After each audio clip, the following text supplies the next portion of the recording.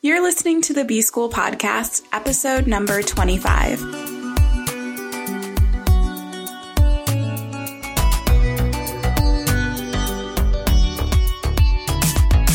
Welcome to the B School Podcast. I'm your host, Taylor Elise Morrison, and I'm sharing my journey of learning, unlearning, and growth in the hopes that you can do the same. Today, I am excited to have another guest on this show. Stephanie Kong is my friend, most importantly, but she's also a coach, a counselor, and a facilitator who creates these incredible experiences where women can really get to know themselves and also connect with other women.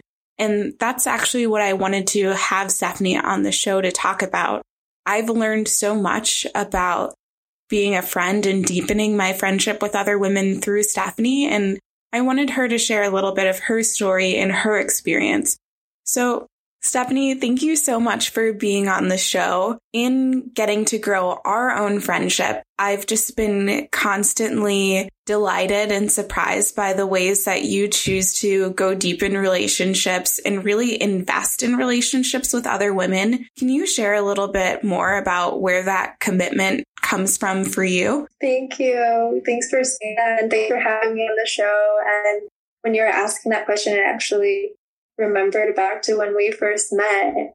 And I feel like that's significant when it comes to friendship because the setting we met in, we were at it was a speed networking event. And I just remember being in that space and feeling like, wow, this is the first, like, quote unquote, networking event that I've been to that really feels like an authentic experience where people are there not just to grow their list of contacts, to connect heart over shared interests.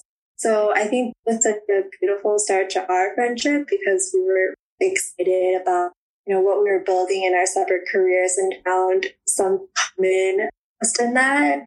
And then I feel like, with us, like thinking of all the various moments throughout our friendships where we've supported each other and stayed connected through all the things that have happened, and even meeting up in different cities when we could, when we were visiting San Francisco, I remember. And so just finding different ways to keep connecting.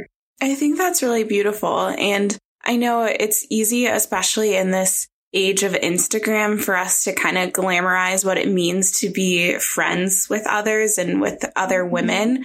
But something that you do really well is engage in conflict with other women and choose to continue friendships even through hard times. What does it look like for you, and where does that place come from for you? Yeah, I love that you brought that up. It's so funny because a few weeks ago, I was at a friend's for this kind of reflective end of 2018 gathering, and when I was thinking about things that I was celebrating, actually one of the things that came to mind was that I had multiple conflicts in friendships.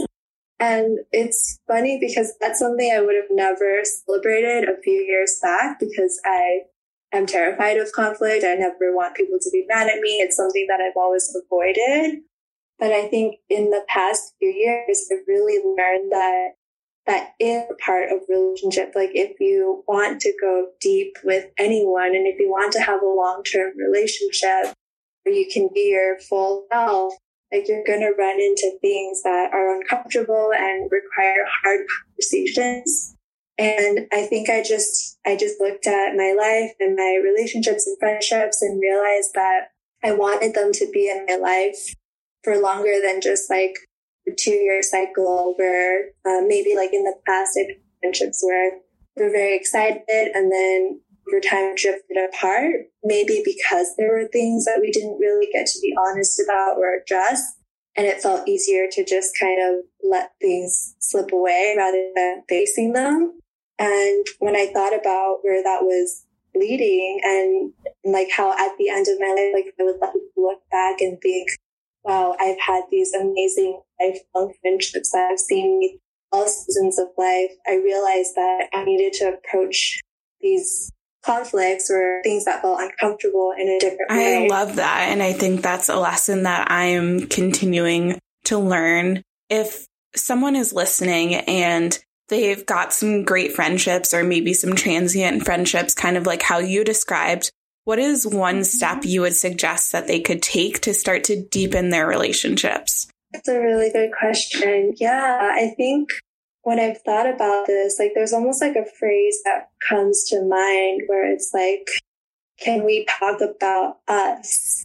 And what I can think about is, I feel like for a lot of people in romantic relationships, like it's already kind of this norm that like you probably will fight, and yet there's a lot of commitment that's there, that's longer than just the day-to-day arguments if you really want to have a longer relationship with someone.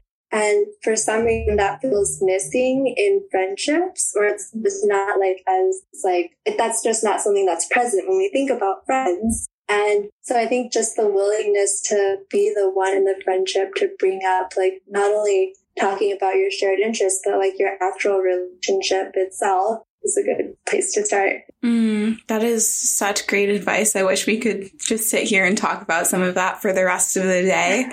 But if people want to hear more of what you have to say and maybe even get to experience one of the beautiful spaces that you facilitate, where can they find you? My website is stephcolettekong.com, and I will share on there about various events I have, such as retreats for women and freedom where we really get to go deep with some topics and learn how to connect and build beautiful friendships. Thank you so much, Stephanie, and thank you for taking the time to be on the show. Thanks, Taylor.